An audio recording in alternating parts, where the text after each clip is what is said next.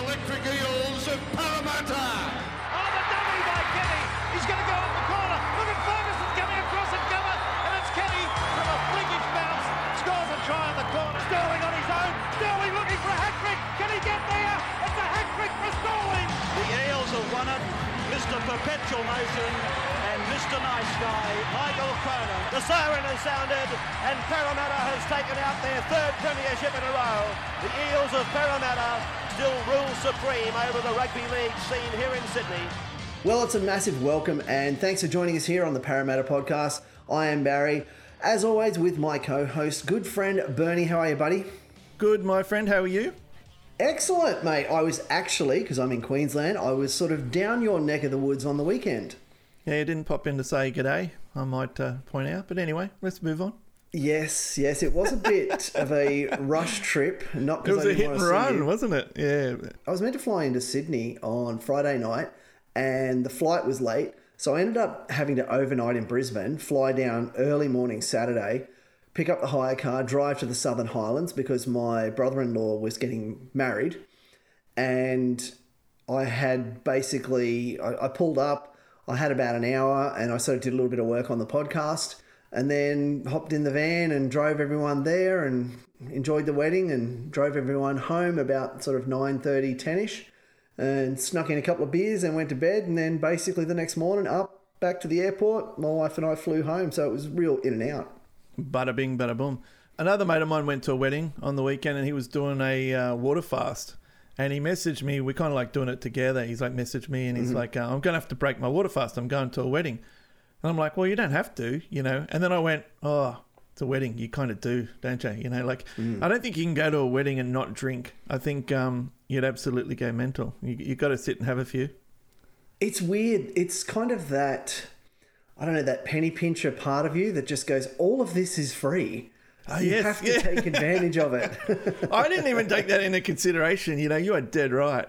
When you got the free bevies going around, they taste better. You just can't say no. You can't say no, and especially since you come all the way down, flew and everything, spent, you know, a bit of coin coming down. It's like, well, I got to drink my way out of this this little debt that I've created over the weekend. So I've got to get my money's worth.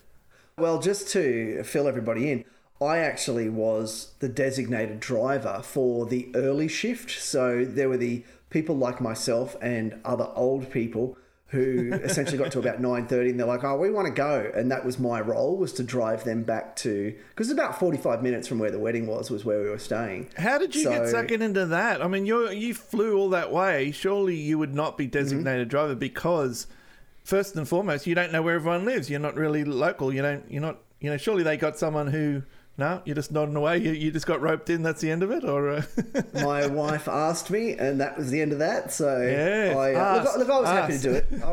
I was happy to do it. It wasn't an issue because I had a couple of light beers, and then I had some beers back at where I was staying at the in-laws. Yeah. So you know, I got back there. I had 3 beers and just went to bed. So you were always the designated driver because you mastered drinking early. So then you had a bit of a break from it. And whenever that's a fair effort. So whenever we went out, it would always come around midnight, and you'd be the designated driver because we were living together back in 2001 for a fair old few years. And I always just thought this is the greatest. Like, you know, my mate doesn't drink, he still likes to go out and party. I got a designated driver, and it'd come around midnight, and I would curse your name because you're like, well, we're going. If you want to ride home, we're going. And I'd be like, you bastard, like, you know, I was, you know, I'm having a great time drinking, and then I'd probably fall asleep in the car on the car ride home more often than not. And then I'd wake up in the morning, you know, Sunday morning, I'm like, I'm so glad that we went home at midnight, you know, because I've still got some money in my wallet. I'd had enough to drink. Like, nothing good happens between midnight and 4 a.m, I swear. That's right, that's right. And I just never had I never... At midnight, you just can't walk away from a party. So having a designated driver was awesome. I think I owe you a few. If next time we're on it, it's my turn behind the wheel. Yeah, you owe me 1 or 2, that's for sure. But while I was at the wedding, I had a bit of a master plan which went completely south. So I've got KO and I had it on my phone, and I'm like, you know, I'm going to sit here and I'm going to watch the All-Stars game on my phone during the wedding so that we can talk about it tonight. Yep. And I've clicked on it, and the female game's happening, and the Maoris are just completely touching up the Indigenous team, and all of a sudden there's Blake Ferguson on the sideline. And I was thinking, what? Isn't he in Japan in jail still? What's happening here? And then suddenly realised when I went to the NRL footy app that the scoreline that I'm looking at, which I think was like 22-0 for the Maoris against the Indigenous women, which I'm assuming was maybe last year's game, and this year's game, the Indigenous women won. And so for some reason when I clicked on KO, it started playing last year's game. Yep. Anyway, I got to the end of it and I was like, okay, I'll start watching this year's game. And then sure enough, my phone goes, oh, you've used 50% of your data. And that was essentially, I'm going away with the army again soon and I need that data. So I was like, well, there goes that. But I did have it on and I was watching it during a couple of the really informal speeches. And one of my wife's uncles sort of came up to me and he sort of patted me on the back and he gave me a 50-50, actually maybe 49%. I'm a little bit disgusted in you, and a 51%. Good on you, mate. That's a good. That's a good idea. And the drunk uncle no doubt embarrassed himself at the wedding later on that night, as his role is at the wedding. All of these people are they're all retired. They're quite elderly. Okay. So yeah, there was very little of that. So there's a few things there. First and foremost, when you texted me and said Blake Ferguson's on the sideline, I didn't question it for a second. I actually turned to my missus and said, oh, Blake Ferguson's on the sideline. It didn't twig at all that, that you were watching an earlier game because I hadn't started watching then. The other thing is that I'd learned that I've been saying Maori wrong my entire life. So the whole game, everyone was saying Māori. Māori, yep. So is it Maori or is it Māori? This is Australian English. This is the way that we pronounce it. Right. So you don't go around and go, I want a tomato, because that's the way the Americans pronounce it. You would say tomato. So we as Australians say Maori, but their pronunciation is different, yes. So it took them how long to correct us? They're so polite. They're so they're pretty easygoing. They're pretty easygoing fellas. We've been saying it wrong for all this time. And so I was saying, what are they talking about? Who's this? I'm like, well, he's got his pronunciation all wrong. And everyone was doing it. I went, they've had a team meeting over this, you can tell. So anyway, it was a good game. I enjoyed the game. And this was the other thing, the other point I did actually say to Nick. I said, gone too hard too early. There's no way you're getting away with watching multiple games. Like, if you wanted to, I was like, I wasn't even taking into consideration the data. I just thought, no, you're going to get called up to dance at some stage, because everyone else Which I did, yeah. You can't just sit there for, 2 football games worth. You'll get maybe a half of football. And the good thing about it was in 15-minute slots. So I thought, you know what, he's going to get 15 and then he'll get up, have a dance.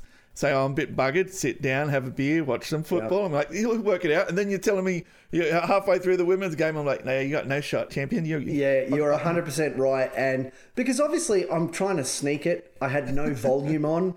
Hence the reason I had no concept that it was the previous year's match. And you're dead right. There was no way I was going to see all of it. But I was very excited to actually watch the women's game. So I was really disappointed in the end when I didn't get the chance to do it. And then I got to see none of the men's game. So my plan went south. However, my designated driving was quite welcomed. So I walked away from that weekend as in the good books, which is good. So the game, it was a great game. The rain did ruin it a little bit. It became a war of attrition, basically. They weren't too bad with their handling, but, the game was definitely affected by the weather. But 2 incidents where there was big blow-ups. It was Jordan Rapana, and, of course, he infamously shoulder-charged Sivo to win the game for Canberra, and not a word is said. And, of course, is always the case, he threw in 2 shoulder charges and got pinged for both of them during that game. So maybe if he had got pinged against us, then he would have learnt his lesson and it wouldn't have cost his team the game. Yeah, quite possibly. I did read up on that. And it sounds like it was a legitimate sort of dirty shot in that sense. So he's now, I do believe he's got a 2-match suspension, so he's going to miss the first 2 games. Yeah, I think that's the case. So, and that cost us the game. I mean, you can't harp on, last year's or the years before's game, but I will. So I was about to say you will. Yeah. The Parramatta's podcast for Eels fans everywhere. And the other positive, of course, was Wiremu Greg, who played for the Maldives. I apologise for my pronunciation. I'll try. He was awesome. So powerful. And no representative experience, to my knowledge. And he hasn't even played that many games for us. And they just threw him in the middle of this sold-out barn burner. And, he was good. He was strong, solid in defence, didn't make any mistakes that I saw. Mm-hmm. He has to get on our bench, surely. I mean, I know we've got the trial game coming up this Sunday, so he'll get some minutes then, unless he's resting because of the game that he's just played. But I'm curious to know who is going to make up the 17 for us. I'm curious to know who's going to be on the bench. We've got some depth this year, so it's very exciting. Well, it's exciting in hopes that the bench gets used correctly. Yes, this is true. I've always been a little critical in terms of, and again, I'm not a rugby league coach or have any experience or expertise in this area, but I would offer that that's one area where we need to build a bit of capacity. Is the bench rotation. Players need to come on a little bit earlier. I am all for blooding troops. I really am. Yep. Personally, if it was me, I'd have a wild card on the bench every game just to give them 10 minutes at the end. If we're flogging someone 30-4, pull off a pro, put a young buck on, give them some time, because again, we come back to the Magic round last year, when suddenly we almost couldn't field a team and we needed to, BA's son got a contract out of it. Not to say he doesn't deserve it, but because we were short on numbers. So to me, I think you really got to rotate every week. And I always love the expression that Phil Gould said, that a team needs 6 forwards. Yes. You need 2 on the field, 2 on the bench, and 2 on suspension. Yes. And I love that mentality, because it very much takes into consideration the fact that you're always shuffling pieces on the board. Yes. And I don't know what it is. I can only speculate here. It seems very much that BA has that mindset of, I'm building the perfect team in a way. I want to get this one particular team that gels a certain way. Yep. But I just think, given the nature of the game, Origin always interferes, the fact that people get injured, I think there is a fluidity and flexibility to it that's a bit more needed from the coaching team at Parramatta. Now, if you've got a forward who, let's say you've got Junior Paulo, who's one of the best forwards in the game, if not the best forward in the game, and you've got Wiremu Greg, okay? So obviously you want to play Paulo as much as possible, but surely Paulo, after playing 60 minutes, surely Wiremu Greg coming on fresh and young and strong is a better forward at 60 minutes in a game than Junior Paulo. Like, give Junior his 10 minutes, ideally 20. I don't see the point in playing these forwards on the bench and just having them sit there the whole game and then bring them on for 5 minutes at the end of the game. They can't make an impact either way. They win the game, they can't lose the game. So it's like they just come on for 5 minutes, they barely get to touch the ball. I know that we did that with Stefano before he went to the Tigers. I think he literally played for 90 seconds in his debut for us. I mean, what is the point? He's playing, every game for the Tigers, and now he's like a superstar. And it's you're dead right. I mean, it's definitely a weakness, I believe, of BA's. Once again, you start criticising the coach, people start firing up, but we will voice our opinion on these sort of issues, because I honestly think we're a better team rotating the bench. I mean, all the other teams do it. So, yeah. One of the things, and you'll notice that I actually prefixed my observations with, look, I'm not a coach. But at the same time, you don't necessarily have to be. Now, I'll give you an example of this. I have never once stuck my hand into boiling lava, but I do know that it's hot. Yes. You know, I don't have to physically do it to understand something. There is theory and there is practice, and theory is important because the theory comes before the practice. Yes. And if we're spending X amount of years of our lives watching this sport, we're allowed observations and we're allowed to make these types of comments. It makes the world go round. 100%. And to use another example, it's probably a dirty word at the moment, but Joe Rogan, I mean, he's never had a cage fight. He's had some martial arts competitions, but he's never had a cage fight. And yet most people will say he was, maybe not so much now, but he was the best commentator in the game. So, and he's never had a cage fight. He obviously knows what he's talking about. But I think you know what I'm saying. Like on paper, I think our opinions are valid, that we're allowed to get in and say, I think maybe we should try this. We're not going to say, oh, Brad Arthur's a dickhead, he doesn't know what he's doing. No one's saying that. What we're saying is perhaps try rotating the bench and see what happens. You know, there's obviously a reason why he's not. He's obviously got a theory to it. I don't think he's just forgetting that he's got fresh youngsters sitting on the bench. But I think it's going to make a huge difference to our team. I often wonder what the impact is of those people, not only around him, but above him. So, for example, the bean counters. Well, hang on, we're paying $600,000 for this player. That player needs to be on the field. Yes. Whether there's that element of someone's there doing the maths, going, oh my God, we're spending all this money, they have to play, as opposed to, actually, it'd probably be better to put this other guy on for this particular game because their style suits it a bit better. So I do wonder if there is a few people saying around BA who are in positions above him of, no, you have to play this player, you have to play that player, you have to do this. We've spent all the cash, that's why you have to do it. So I'd be curious as to whether that happens. Now, that sounds like a bit of a conspiracy theory. It's like, oh, they've got to be on because of, you know, their sponsors, you know, say they've got to get a certain amount of time. But it's so blatantly obvious that a player is sitting on the bench when they shouldn't be, that you start asking questions like that. I mean, that's how bad it is. And the thing that annoys the hell out of me is you never, ever get the journos at the end of the game ask Brad Arthur why so-and-so was sitting on the bench for 90% of the game. I mean, when obviously other players are fatiguing.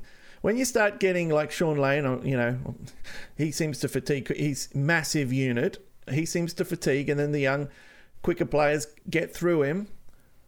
It just makes him look bad because he plays fantastic most of the game, and then all of a sudden he's fatigued and he looks like a bit of a chucklehead towards the end of the game. Why not throw on a youngster who's full of energy, who's going to play better than Sean Lane at 60 minutes? So, I don't know. It annoys the hell out of me, to be honest with you. I think perhaps conspiracy theory is a bit of a strong term. Like, I'm not sitting here saying that the deep state is keeping them off the field and they've been caught listening to Joe Rogan, so they're being punished. I'm just saying, because you and I used to work in radio, so we've worked at Hot FM and we've worked at Triple M in Sydney. Yes. And one of the things you learn in radio is that bean counters have a lot to say. 100%. So you'll often get, there's a cycle in radio where they build up all these regional teams and they sort of do that for like 3-4 years, and then suddenly a bean counter somewhere goes, do you know there's 2 people in every team? If we fire one of them, we'll save half as much money and we'll just get that one person to do twice as much work. And they do that, and then within 18 months they've all quit because they're burned out. Yeah. And then they sort of go through that cycle again. So I don't think it's a conspiracy per se. I genuinely believe there is a person there, or if not people, who do the budget and who essentially put pressure on the team saying, we're spending all this cash, you've got to have them play. I do think, however, and let me defend BA and the club here, that I think it would be very detrimental to the club culture if everyone had to play for their spot every week. Yeah, I do think that wouldn't produce the best playing. There's a saying. So say again, sorry. So you think that they shouldn't have to play for their spot, or they should have to play for their spot? They shouldn't have to play for their spot every week. What do you mean? Sorry. So it was like, if a fullback's playing shit, you think he should just be able to play shit for a couple of games, or what are you saying? Yes. So what I'm saying is, the team has a lineup, okay. Yep. and one of them gets injured and he runs off and they send someone else on in their position and they have a blinder, and then suddenly the team goes, oh, okay, well, that's your spot now. Gotcha. And I don't believe that would be something that would be conducive to promoting and building positive relationships in the club, because you're starting to pit the player against each other. Yeah. So, and I think it adds a level of anxiety. I think it becomes a very independent mindset other than I'm playing for the team. So I can understand you want to build cohesion, and it's something from the army is that, suffering builds bonds. Right. And so if you're on the field every week with your brothers, you're building a rapport and you're building a bond, and that helps with the game because it helps in those key moments when you've got to lift and you do it for your fellow teammates. What about the saying, though, that you're only as strong as your weakest link? And if every week you're busting your ass and the team's coming close to winning and they keep throwing it to the same person who drops it, and then all of a sudden I think the team morale would drop considerably. Because I know a lot of coaches do have accountability, I guess is the word. If you have a bad game, you might be in reserves. And it used to be a big thing, maybe 10, 15 years ago, getting dropped to reserves for 1 week. Everyone knew you're only going for 1 week and you're getting punished. But I remember Michael Jennings getting dropped and he had to go and play in reserves. Now, it just happened to be a week that the first grade team had a bye, and he went, and it was a big, slap in the face, you're not playing well. And then he came back and he played brilliantly out of his skin. And it was, he took it, the way it was meant.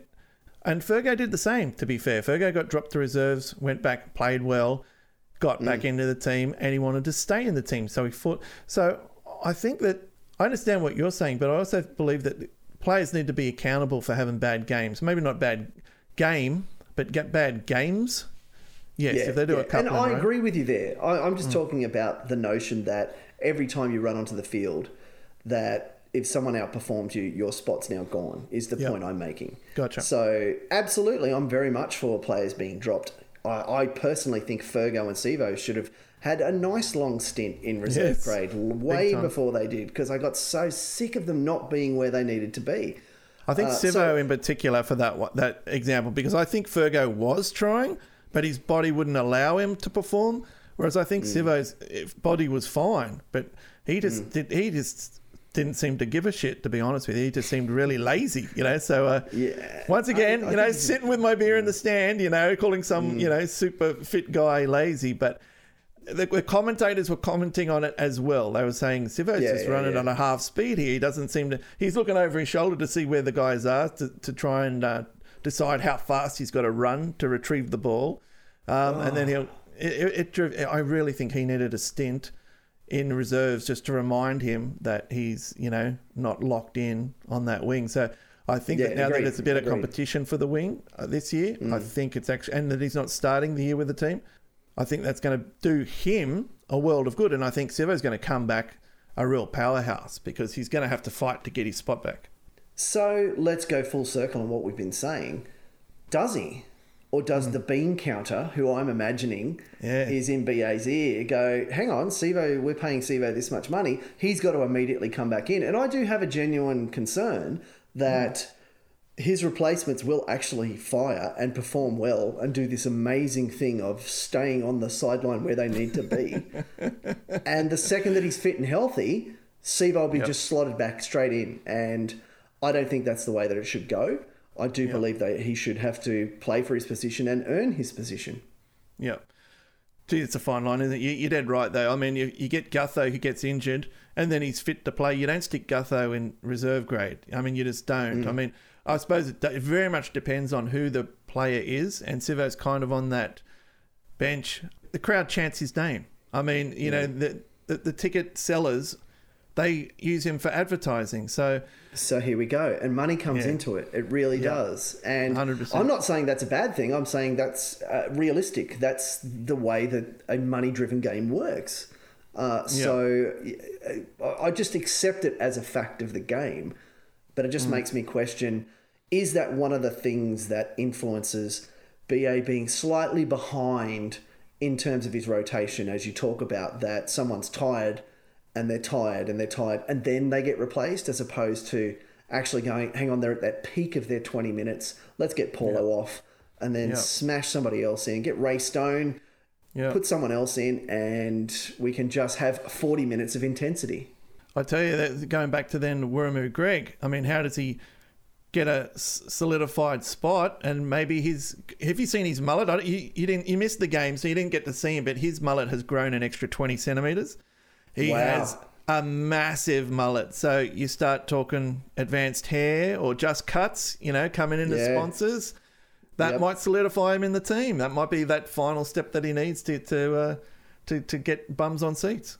Okay, if his mullet is as glorious as you say, now this is what would be considered a conspiracy theory.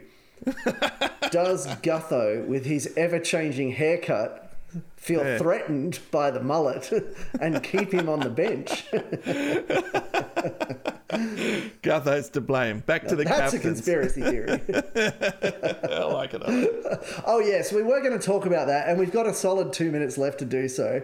I know, and I just remembered when you said Junior, yeah. If you've ever thought about starting your own podcast, then Buzzsprout is the platform for you. Buzzsprout is easy to use, and you can upload a new episode within minutes. The platform has tons of features to help make your podcast sound great as well, like video tutorials, helpful Q&A sections, and a quick customer question page where you can get one-on-one support. Buzzsprout is hands down the easiest and best way to launch, promote, and track your podcast. Your show can be online and listed in all the major podcast directories, like Apple Podcasts, Spotify, Google Podcasts, and more, within minutes of finishing your recording. Following the link in our show notes lets Buzzsprout know we sent you, and if you sign up for a paid plan, you get a $20 Amazon gift card. So check out Buzzsprout today in our show links. Join over 100,000 podcasters already using Buzzsprout to get their message out to the world. We actually entered this show tonight with a plan to talk about the co-captains of Gutho and Paulo, and we're actually pretty much towards the end of this recording and we haven't really touched on it. So I'm imagining we'll explore this further next week. Yeah, well, we'll explore it further next week, but it was only because you mentioned Junior, and then I mentioned Gutho, and then I just went, oh, hang on, we had a whole, I think the name of this episode was Joint Captaincy, wasn't it?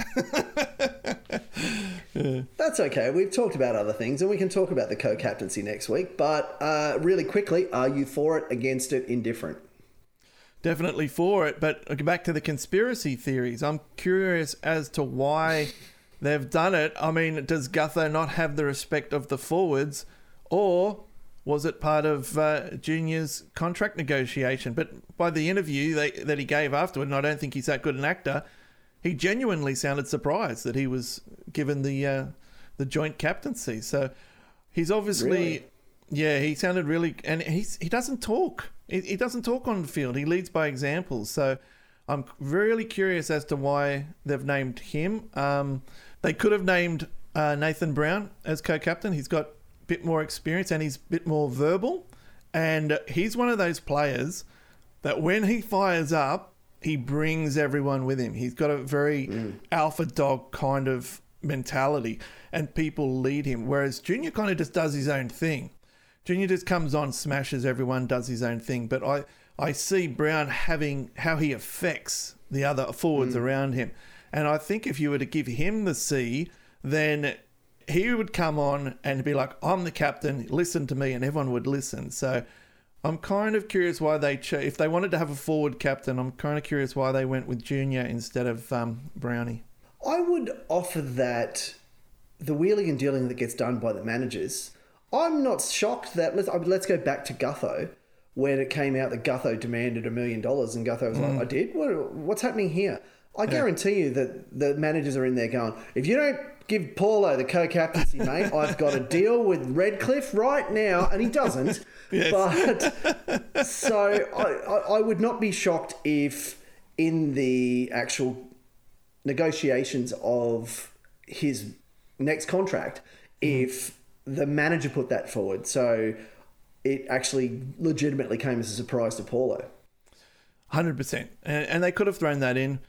I don't know the way that the money works, but you got to assume the captain gets paid more, surely. I mean, just having the C next to your name, you're the captain, you got added responsibility. You've got to get paid more money. So, and maybe it's justifiable. Once again, we come back to the bean counters. It's like, well, we've got to pay this forward a certain amount of money, and they say, well, forwards don't normally get that sort of money. It's like, well, he's co-captain. Yeah. And they go, all right, fair enough. He's got to do all the media. He's got to turn up for the photo shoots and the interviews. He's got to do the post-game interviews. So his responsibility has increased, so we can now justify paying the amount of money that he asked. That's a good point, yeah. Well, look, we're basically out of time here, my friend. So what we will do is we will delve into this a lot more next week. I'm very open to the idea of the co-captains. The one thing I know for sure is that I can't see Mitchell Moses telling professional boxer Junior Paulo to fuck off on the field like he did to Gutho. So I think he'll command a bit more respect. Yeah, you wouldn't get lippy with him, would you? God, no. But that's an interesting point. Back to Moses. I mean, is Moses ever going to be captain? Is he captain material? I think he's lippy enough to be a captain, and I think that Reed Mahoney was going to be earmarked to be a future captain because he's lippy on the field as well and leads by example. So maybe if they had got in early and said, look, we can justify paying Reed more money if he's like co-captain, but he's too young to be co-captain. So I don't know. Why would you say that? Brad Fittler captained Australia at 21. Yeah, but Brad Fittler would come on and play a full 80 minutes. BA won't let... whenever like the team's struggling a bit, for some reason, BA likes to take Reed off the field. And then he'll bring on Ray Stone, he doesn't view him as an 80-minute player yet. I don't believe. I mean, he is, but he definitely hasn't got him earmarked for any sort of responsibility. I don't know, because using that same logic, Junior's not an 80-minute player either. But I don't know. I think that Moses might be a little bit too crazy to be captain. He gets a little bit cray-cray. He needs to be settled down. But that's one of his strengths.